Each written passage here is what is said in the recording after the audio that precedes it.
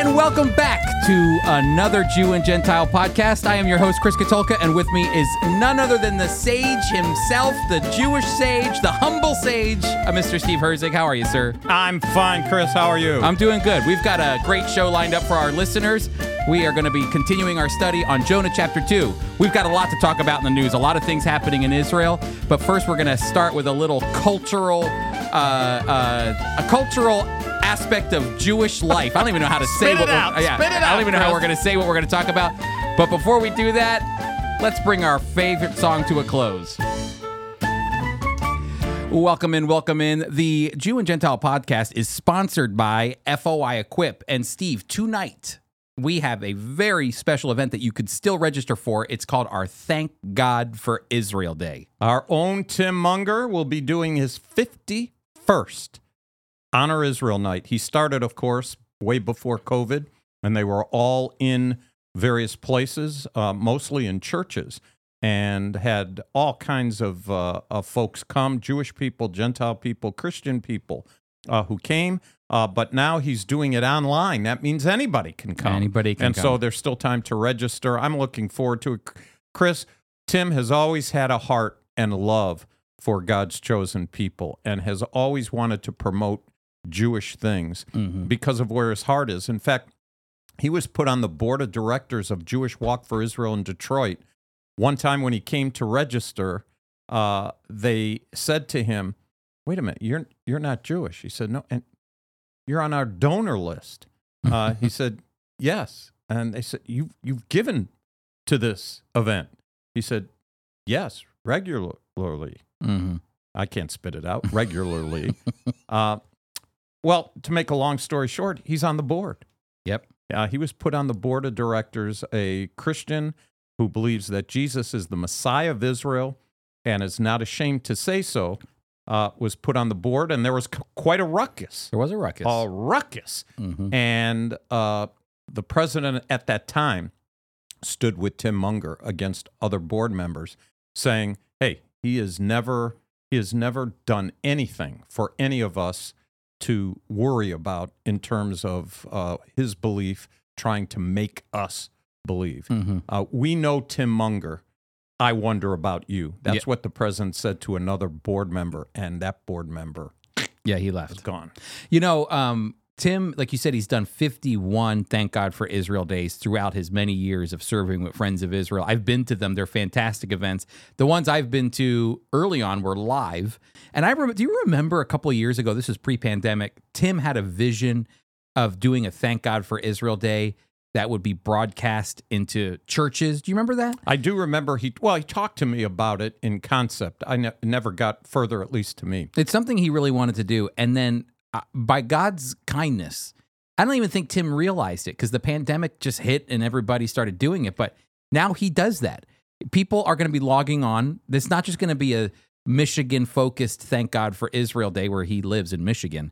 It's going to be people from all around the U.S. and Canada that are going to, from maybe all around the world, that are going to be joining in to hear from Daryl Hedding, who is the deputy director for the ICEJ, the International Christian Embassy in Jerusalem. And they're going to talk about support for Israel. There'll be Jewish people there, Tim's Jewish friends. There'll be Christians there, both coming together under the solidarity of the state of Israel. It's a wonderful thing, and I'm glad it could be part of Equip. That's right. So that is coming up this evening, November 2nd. If you don't get a chance to go, we understand, but you can watch it online later on. It'll be a great conversation with Daryl Hedding. And there are other classes coming up as well. We have Zionism with Paul Scharf in November. Paul Pierce in November, and then also in December, we're going to have a special guest, David Brogg, the former executive director of CUFI, Christians United for Israel, talking about Christian Zionism. All of it around Christian support for Israel as we close out the year. I'm looking forward to that, Chris, as that's kind of the trifecta of the last part of the year, these three last events for Equip. I'm excited about them. Steve, just about 3 minutes ago before we got started, actually 4 minutes ago before we got started, I said, why don't you get your Did You Know book out. Got it right here, Chris. Did you know? Did you know the customs, the culture, and practices of the chosen people? It's a great, funny book. Emily Stone wrote it. Emily Stone. And we get no kickback at all, but it is a great little handbook. Amazon.com if you want to get it. But Steve, it's funny because we know that there's just going to be good content in there. It's easy content for us. It's great content for us. You were just flipping through the pages. You go, here it is right here. This is what we're talking about. Well, things that make us laugh. Yeah. You just have to laugh. Just the title, Kosher Cowboys. Well, I never heard of Kosher Cowboys before, but it's in this book. And it gives you a great historical perspective of something that happened in a unique period of time, at least in my own history. Because the bulk of immigration of Jewish peoples from Eastern Europe came between the years 1880 and 1915, 17, right around World War I. Mm-hmm. And so those are my people, literally my people. I trace my ancestry through that immigration as my 4 grandparents came from Eastern Europe and came to the United States. I can tell you not one of those 4 were interested in being a cowboy. A kosher cowboy. Kosher, yes. Kosher we kept. Cowboy, no.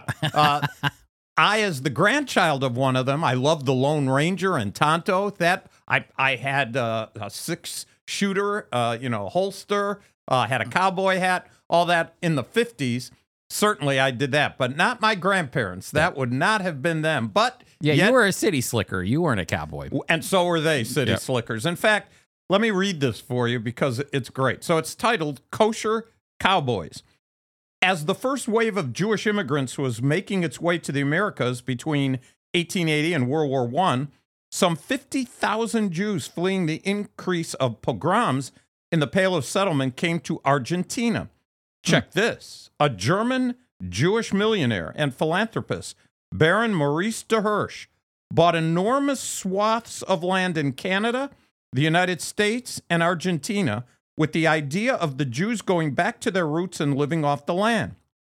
And so each family took over 100-some-odd acre plot of land in Argentina and began farming and raising cattle. As time went on, 16 Jewish colonies formed in Argentina, each with Yiddish as the primary language. New? What's with the horse? That's right. I could almost. My horse. He threw his hoof and the schlemiel, the schlemazel. The only glitch in this otherwise perfect offer was that the Jews of Eastern Europe were often scholars. Not my side. Rabbis. What's your line? No. What's your line about high school, graduating from high school? Top 10% of the lower third of my class. That's right. And merchants, that would be my people, found it difficult to adapt to this new outdoorsy lifestyle. Thus, they began opening stores and eventually migrated toward Buenos Aires. Right to the city. Right to the city. These days, the communities have dwindled considerably. But the legend of Gauchos Judios, Jewish cowboys, endures. That is amazing. That's in Did You Know? I'd love to read some of those legends of the Jewish cowboys roaming around on their horses in Argentina. Hey, when I know I went trick-or-treating once as a cowboy, and everybody could just take one look at the nose. I know that's a stereotype. I have my little cowboy hat, my 6-shooter, and a nose out like Pinocchio. Oh, there's a Jewish cowboy. I'm just imagining those cowboys roaming around, trying to catch, their cattle, rope their cattle, and they're saying, "Is anything okay?" I'm sure they were. You think complaining was a part of the cowboy way? Complaining. Oh, the dust, the dirt, the coffee. Let's with the food here. The food stinks here. We're going to the city. We're worried about kosher. I'm worried about eating. Oh, that was good. I'm glad that'd be great. Well, you know what though? It does beg the conversation really quick about the fact that is the history of Jewish people in Argentina, and there's still a very large Jewish population in Buenos Aires today, and we actually have representatives of the Friends of Israel who are actually doctors, physicians, and they provide free medical care to anybody in Buenos Aires, but they're right in the heart of the Jewish section of Buenos Aires. Well, Chris, all kidding aside, and we do make fun of all this in a good spirit. Mosesville, there's a town called Mosesville just outside of Buenos Aires, and that's not far from where our clinic is. That's right. I remember the days when David Levy worked with the Espinosas to make that happen. And indeed, when he came back, I thought he was joking. They named the town Mosesville. Yeah. So we have Jewish cowboys, kosher cowboys, and where are the Jewish people? Oh, they're in Mosesville. You can't make this stuff up. They were going to they'd ride their horses into Mosesville, tie up their horses. They go to the saloon, spit into the thing. That's what I'm envisioning. They walk into the saloon and the bartender says, "So, is anything okay?" That's right. Is anything okay? What are you having? Well, I can't eat any ham. I'll take a hamburger or something like that, But this is important because actually we've learned over the years about the impact that the Lord has in our Argentina clinic for people coming to faith in the Lord Jesus. The Espinosas I believe, a cardiologist, a general practitioner, dermatologist, a dermatologist. They train surgeon. They train nurses in Argentina. They do Bible studies, and they say it's always easy because when someone's there for their physical needs, it's always easy to have a conversation about their spiritual needs. So, Chris, it's interesting that if you go to Argentina and talk to the people, the first thing you say, "Wait a minute, what? Why would anybody need a clinic in a country that has national health care, right? Don't they? National health care. Except there's one problem. Yes, everybody has a card. Everybody. And everybody has national health care. But nobody is getting care. That's right. The wait to get a doctor, if you called for an appointment, is so long. It's unbelievable. And when they call our clinic, they hear about it. It's run by Friends of Israel. It's free. They have an opportunity to come, and we treat them. And they wonder, what's going on here? How is this possible? What's the shtick? And I'm sure it's asked kind of that way. What is the shtick here? And they have a great opportunity to talk about what indeed our shtick, in a good sense, is all about the Lord Jesus Christ. It's all about the gospel. And you know what? You know who was another person that had a need and was trying to help or should have been helping people with a spiritual need? Was Jonah. He wasn't trying. He wasn't trying. He was trying to get away. That's right. Exactly. The Assyrians had a spiritual need, just like anybody who needs the Lord. I'm out of here. And God said, "Go to these people. They have a need." And Jonah said, "No, thank you." And he left in the other direction. And that's what we talked about for Jonah chapter 1. So, Steve, why don't we jump into Jonah chapter 2? It's actually written, Jonah chapter 2. The majority of it is written in poetic form. It's poetry, and it's a prayer. As Jonah is in the belly of this great fish, I'm sure we would all be praying, but it's this very, very beautiful prayer that's poetic that comes out of Jonah's mouth as he's sitting there, probably questioning his actions.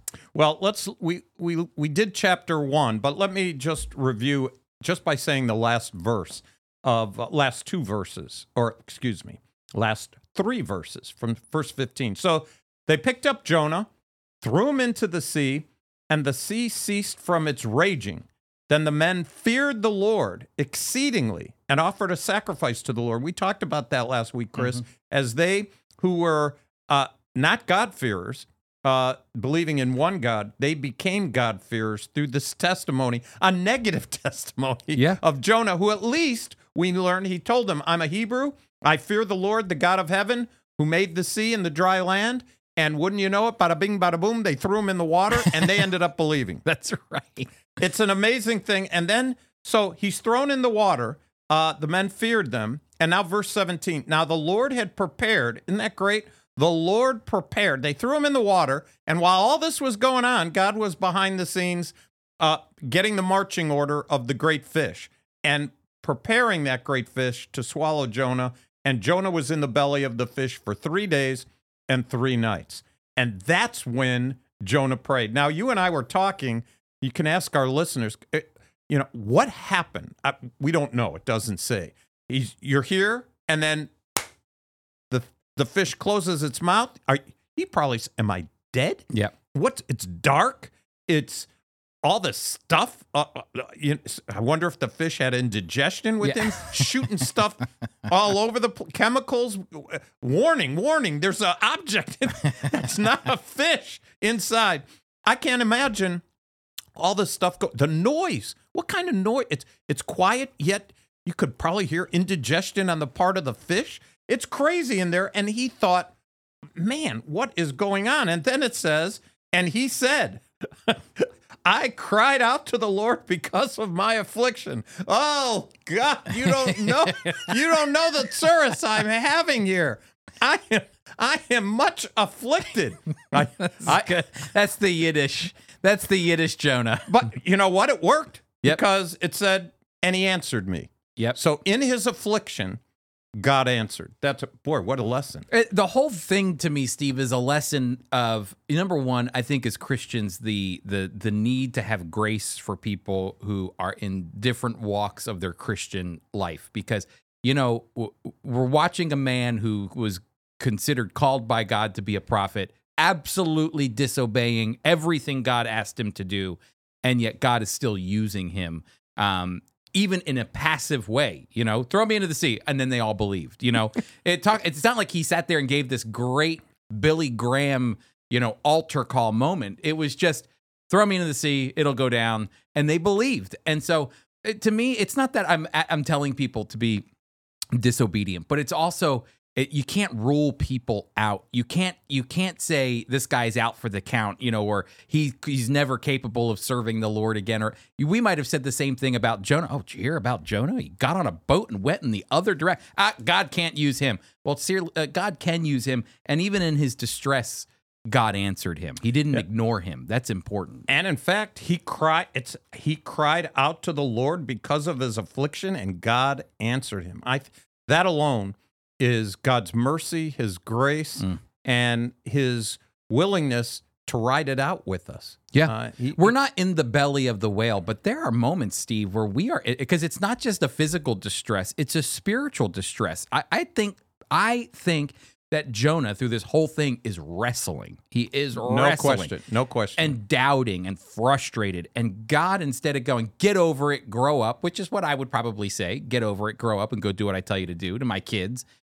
God hears his cry. And that is something that says a lot about the character of our God. It's true, but to me, it's humorous. So he's in the fish. He's in the fish. They threw him over. And in his prayer, it said, you cast me into the deep. You did this to me. I'm crying out to you. You're my hope, but you did this to me. That's right. The divine lots. It's just the way it was. So he says, I cried out to the Lord because of my affliction. He answered me. Out of the belly of Sheol I cried, and you heard my voice. You cast me into the deep, into the heart of the seas, and the flood surrounded me. All your billows and your waves passed over me. That's probably in his stomach, and stuff is flying all over the inside. Mm-hmm. And then I said, I have been cast out of your sight, yet I will look again towards your holy temple. There was a moment in this aggravation. Our people, we speak with our hands. We raise our voice. We are not calm people. It's just not in our DNA. And with all that stuff and all that activity going on, and not knowing what's happening, he still was confident. There was some sort of confidence that I'm going to get through this. I'm going to be back at the temple someday, even though everything is surrounding me, caving in all around me. I was telling you before we got started that I read a Jewish scholar, a Harvard Jewish scholar, John Levinson, on this prayer, and the whole book was about God being a God who can bring the dead back to life. And I remember him talking about this beautiful prayer of Jonah, and how it's an illustration of him almost being lowered into his casket, being lowered into the hole. The idea of him dying, and because it almost feels like that. The things are pulling him down. He even says, "I was going into the realm of the dead," that I was being pulled down. and this was it. But even in the midst of him dying, the idea of the waves coming down, things are surrounding him. He's losing his vision. All of these things, things are swept over him. And then it says, like you said, yet I know, even in death, like this idea of dying, I will see your holy temple again. And for me personally, I think he was thinking from I'm going to go back to Jerusalem and I'm going to see your holy temple again. And so, because then at the end there, it says that as all these things were going wrong, it said, to the roots in the mountains I sank down. The earth beneath barred me in forever. But you, Lord my God, brought my life up from the pit. You saved me. And I think it's a prayer of salvation. God, you saved me. I was dying, and yet you saved me out of your kindness. He didn't realize that Jewish people invented the submarine. The fish. The fish, he took him down. Down 100 feet. That's right. He's going down. I'm sure he felt every move of that fish. Oh, yeah. The fish had to come up to get it. They throw him in the water. He probably wasn't since God prepared the fish, he probably wasn't that deep when this fish swallowed him. And I'm sure he didn't hang around up at the top. He swam down. He felt like this was it. Yet there was this confidence in the midst of turmoil. And, Chris, I wonder if that's the kind of peace and grace that God gives to people who are in these moments, life and death moments. Maybe a believer in hospice, or a person who gets going through a difficult physical thing, and they're for however long they're in bed, not able to move. Only able to think. You wonder, do they feel the same way? And do they have that same confidence? I know we have it available to every believer during that kind of time. This was a serious time for Jonah. Yeah, and it's amazing how one line can change the whole. I mean, the whole thing is dark. Really dark. It's dark, but then there's that one line, Steve, where I'm gonna see your holy temple. I'm confident of that. And it changes the whole dynamic of the prayer.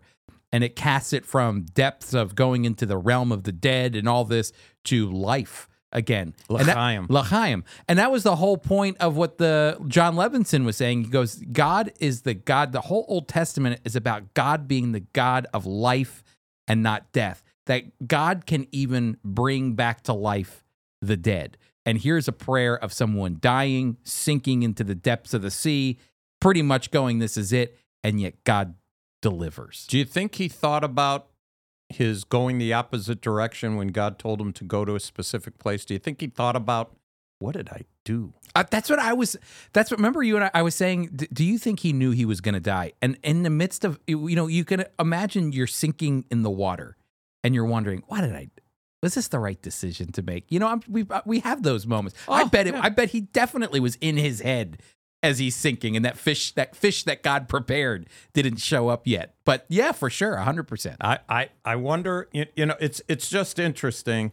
It's a great story about the great fish and the first submarine.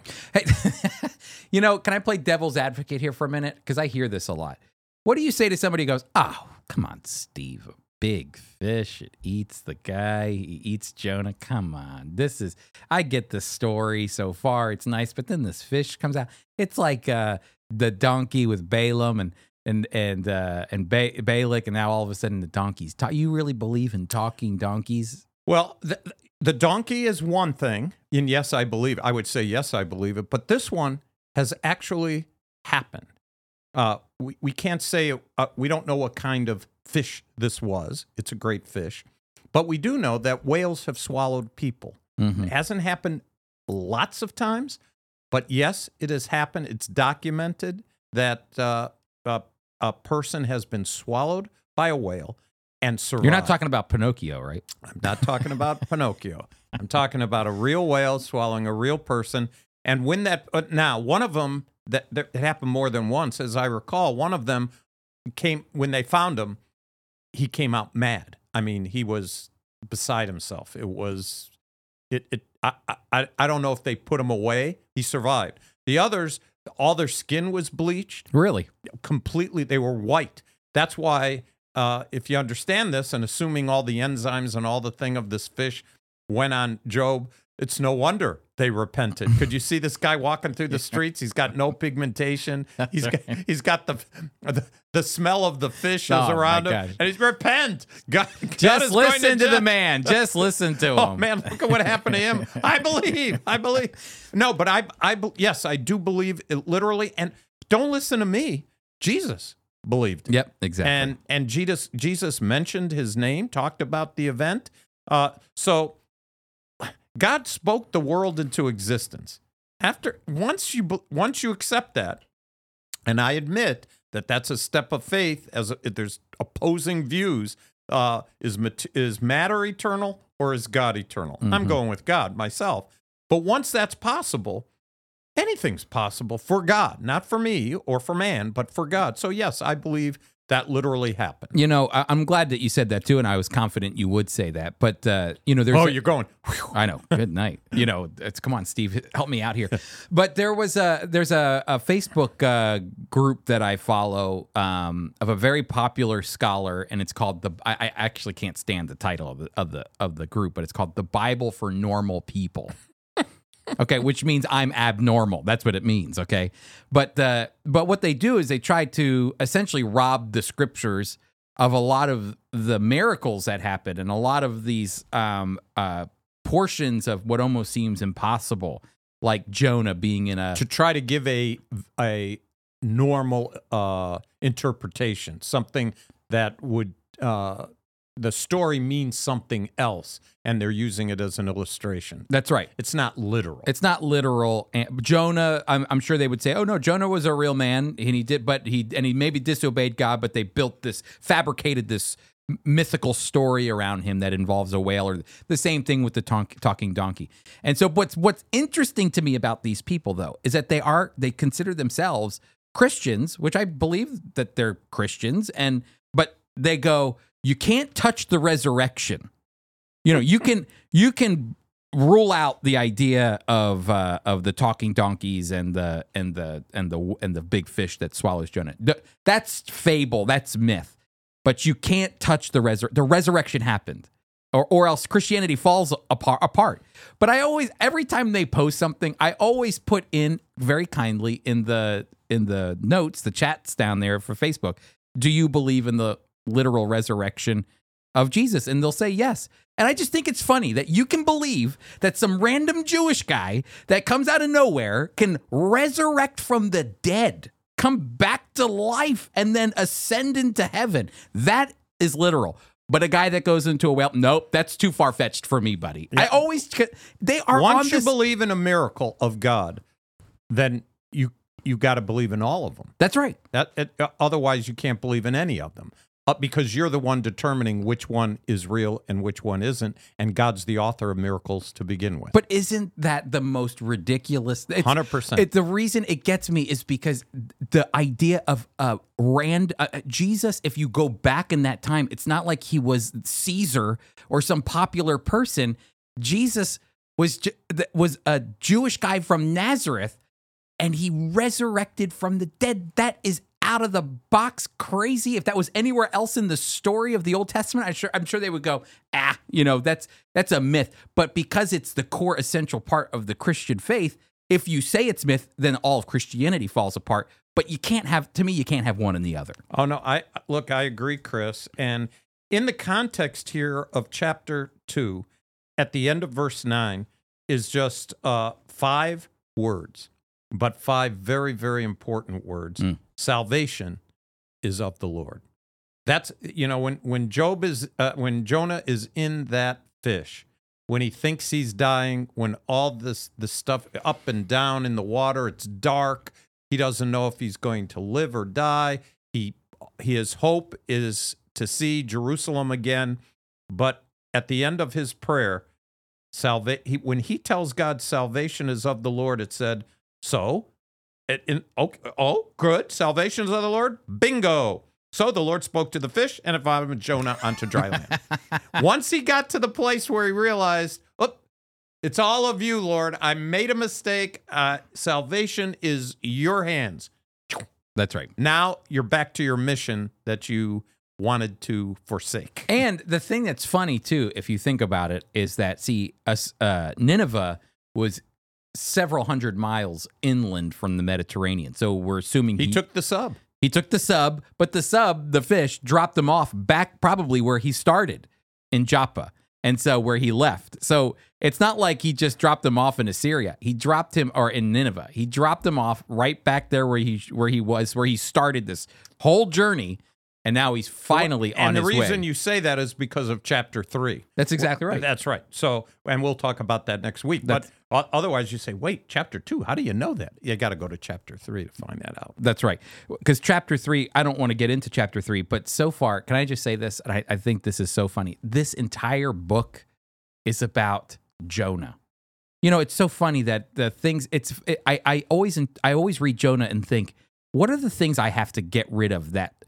What are the things that I focus on? This chapter 1 about Jonah, chapter 2 about Jonah. We haven't even gotten to Jonah's message yet. Why God called him. Everything else is about Jonah's selfishness. You know, this whole book is, but one chapter of 4 chapters is all about Jonah.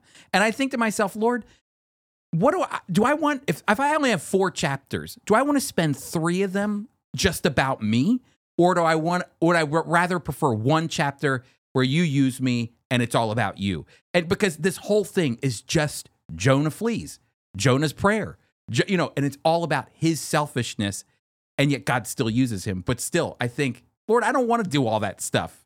Just get me right to the point where I'm doing what you asked me to do. Well, we hope that for each one of us. We hope for something like that. But in the culture we live in, the odds are it's all about us. Oh, it's always about us. Yes. So it's Chris, this is great 2 chapters so far. It's been great. Look forward to chapter 3. Jonah, the Jewish cowboy. The Jewish cowboy. Did you know? Did you know? All right, Steve, why don't we move to the news? We've got some big news coming out of Israel. I'm not going to say it's breaking news, Steve, but it's not breaking news, but it is big news. It's big. You know, how big is it that in the last 5 years there's an Israeli election? Yeah. That's not big news. That's not big news. That's common these days. And how much of a comeback has Bibi made? He's like the Rocky of politics. I mean, he's down, but he gets back up. That's right. And at least where we sit right now on this Wednesday afternoon with, at least to our knowledge, about 86% of the vote in and counted. I know that as we're speaking, it's already evening in Israel, but about 86% of the votes tallied. Netanyahu. 86%, but there's about 150,000 mail-in ballots that are waiting to be. No, I'm joking. Yeah, that's next week, Chris, when we talk about our election in the United States. That's right. We'll find out tomorrow morning who's going to win the election. Yeah, I'm joking. That's right. Well, at least according to the BBC and according to Israel, Times of Israel, Likud gained 32 seats. That's Bibi's party. Yesh Atid, the future, as it's called, by Lapid, his got 24. But the other ones, Religious Zionism, National Unity, Shas, United Torah Judaism, those are all very conservative and religious. It's crazy. And so those are going and to... they're big. They're bigger now. They're getting bigger. Yeah. They are getting bigger. And so they're going to rally around Bibi probably. But the thing about it is there's these 2 ultra-nationalists, very religious. Ben Gvir is one of them. And Bezalel, I don't know if I'm pronouncing it right, Smotrich, yeah. Bezalel Smotrich. Yeah, they are the ones involved in this party, and quite frankly, Chris, they're controversial in the land of Israel. Mm-hmm. The secular Jews, which really are the majority, it's weird because most of Israel's voters are secular, but they're traditionalist and they're conservative because of the security of the country. And so they are trying to constantly put somebody in who will have the best defense and security ideas for Israel. But in order to rule that, they need to have religious parties. And because of the coalition system they have, sometimes called the blackmail way of politics. Mm-hmm. Because, okay, if you come to me, Bibi will say, and they'll say, what do you give me? And there's different ministries that they can get, education, finance, military, all these different ones, and stuff that relates to going back to the land. Mm-hmm. And that's a problem because right now, if the folks that are the most conservative religious parties actually want to remove, if you're partially Jewish, you can make Aliyah. Yeah. And that's a controversial That's a big one. thing. That's Yep. a big one. If you have one grandparent, you can go to Israel. Many of the Russian Jewish folks have gotten to Israel and out of trouble in Russia and stuff because of the law of return. So I'm bringing these things up. We don't know what's going to happen. Those are the issues. They haven't been able to solve them through the last several years. And Bibi would tell you, if he was honest, he would say, I don't know if we're going to solve them now. I got to put a coalition together. Yep. You got to get a coalition together. And so they're going to try to put together another one. And if they do, according to the experts, it will be 65 seats is crazy. I mean, they haven't had 65 seats in a while. And it's important for our listeners to know, too, is that the Knesset is made up of 120 seats. So whoever has the most seats, which is the combination of various parties, whoever can form the largest coalition is the ruling party, with the prime minister, which would be Benjamin Netanyahu. The funny thing about Israeli politics is you can they voted for Likud, Benjamin Netanyahu's party, to be the party to rule, and 32 seats, that's huge. That's a large amount of seats of 120. So now he gets the chance. The next step is this: forming a government, making sure you can fill in more than 60 seats so that the coalition is on your side. They've not had, you don't think of it as that much. Man, it's only 5 extra seats, but that's 5 extra seats that help with forming a coalition. They haven't had, I think the last one was 61 to 59. And 4 of them were Arab seats that were part of the coalition. I can guarantee you this: if Bibi's in, there won't be any Arabs part of that coalition. No. They won't want to be a part of that. In fact, with the last government, with the government that's going on right now, that party, Ra'am, which is the Arab party, the more Islamic party, they actually went against their tradition of they like being in the opposition government, just to go, no, thank you. Anytime there's we're put forth this bill, no, thank you, we don't want it. But this time, to get Netanyahu out, the Arabs said, all right, fine, we'll be a part of your party. And they still said bad things about their own coalition. They still said it. So I know. It's just a riot. Can I just add this, though, too, Steve? Meretz, 0 seats. Now, I know that means nothing probably to our listeners, but Meretz is That's a first in a long time. Yeah, Meretz is a very progressive liberal party, and normally they have a say at the table in politics, normally in the opposition, but no seats. That means nobody voted for them, which means they do not go into the Knesset. And look at Labor. Labor Party was the founding, not majority, but had the largest constituents in the birth of Israel. Oh, they dominated. I mean, that history and of the for years. Yeah, that goes back to Ben Gurion. What's her name? Who was the prime minister? What was her name? She's right behind you. Golda Meir. Are we good? The Jew and the Gentile. That's We're right. really good. She Johnny was a part. on the spot. She was a part of the Labor Party. Now they're 4 seats. They're nothing. They're bupkis. And anyway, Labor Party 4 seats is just that. If you know the history of Israel, you say to yourself, "Wow, they're not even a voice. You don't even read about in international paper or international news. You don't read much about the Labor Party, and they were for decades." So much apart. Well, but it's because Israel's not a socialist country like it was in the early years, which is what the Labor Party pushed. That's right. And now you have a conservative capitalist like Benjamin Netanyahu he will constantly win because of his political cachet. But enough about that, Steve. I'm moving on. All right. Ynet News. Where does new UK Premier Rishi Sunak stand on Israel and Jewish issues? That's the question Ynet wants to know. It says, incoming British leader has shown willingness to discuss moving the embassy to Jerusalem, saying there's a very strong case which would imply UK's recognition of Jerusalem as Israeli capital. Chris, that is big news. Yep. Because the last prime minister, all of 44 days was she in? 6 weeks. 6 weeks. She was studying it, and while she was studying it, she got bounced out.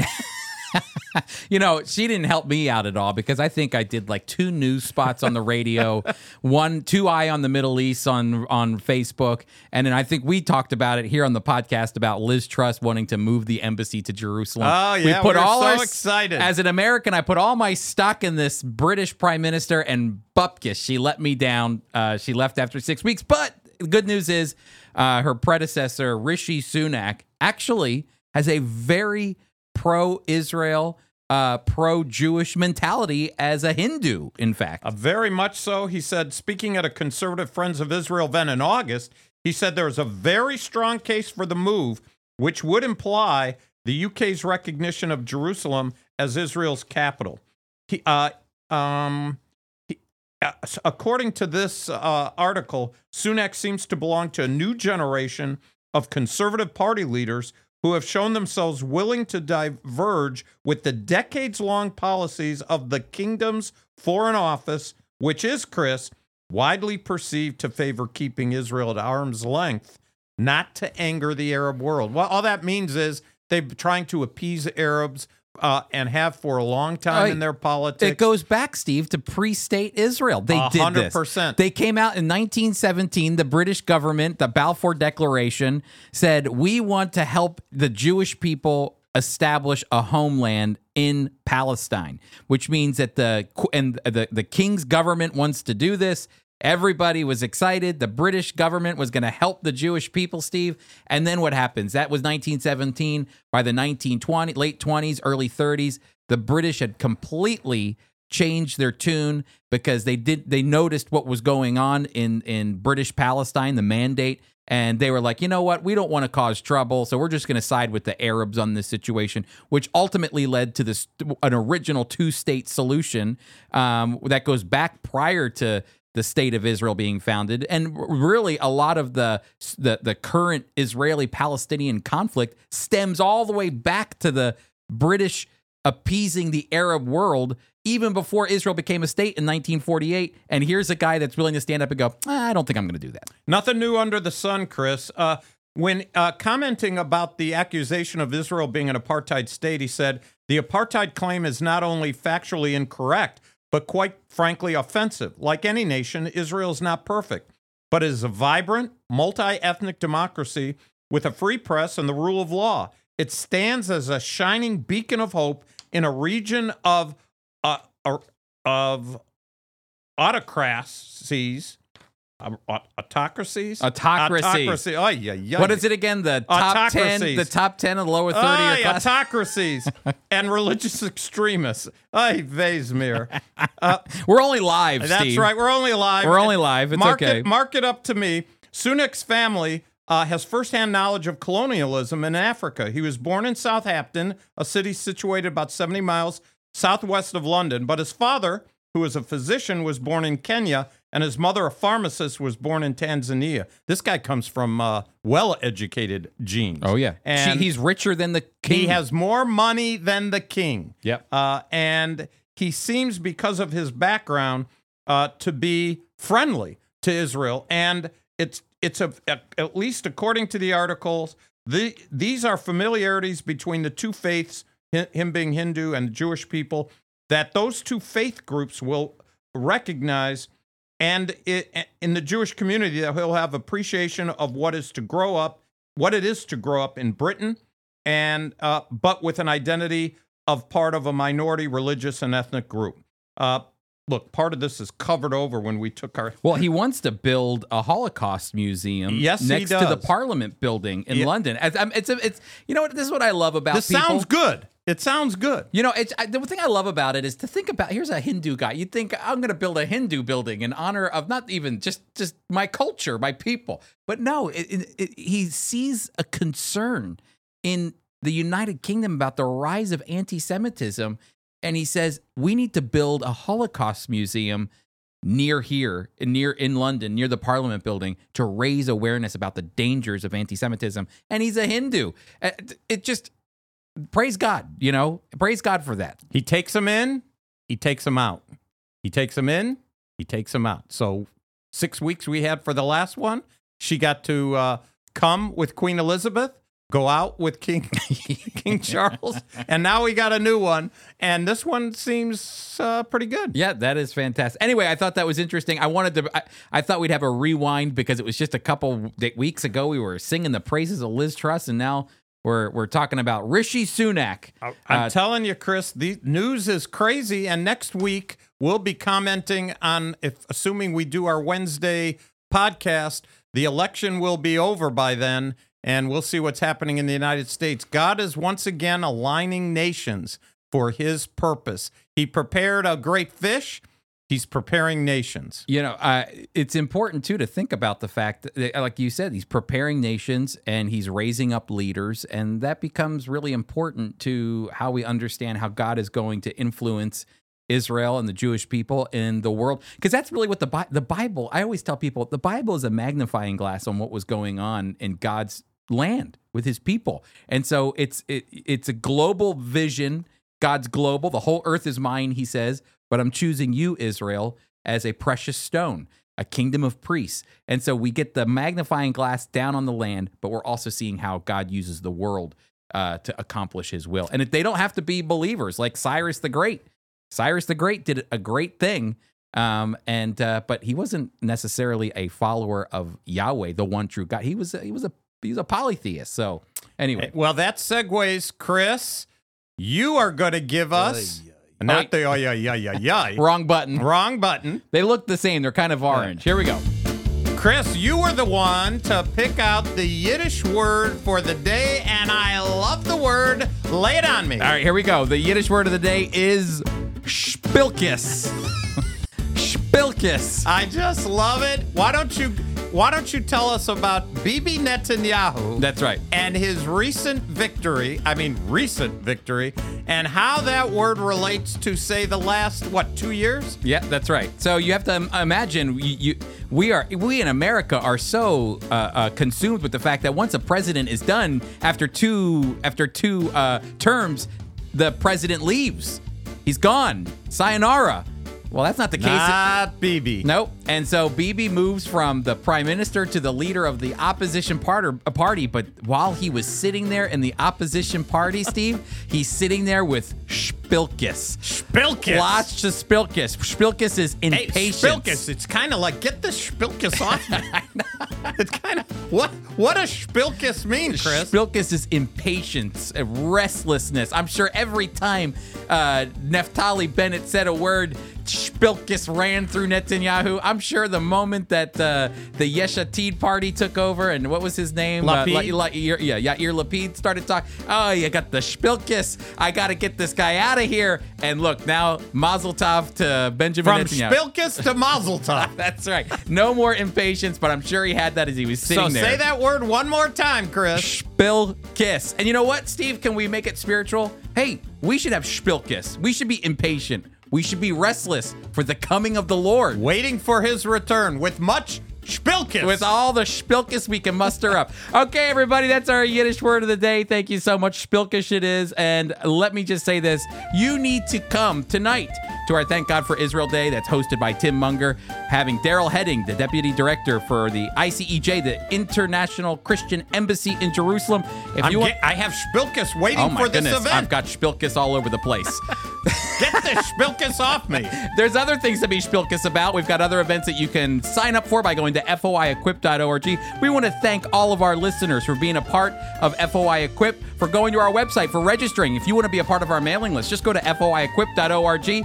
There you can sign up. We'll send you insights as to what's going on, classes you can sign up for, and you can even listen to Steve, the Jew and Gentile podcast. Yeah. That's right. Hey, Shpilkes, everybody. We'll see you next week.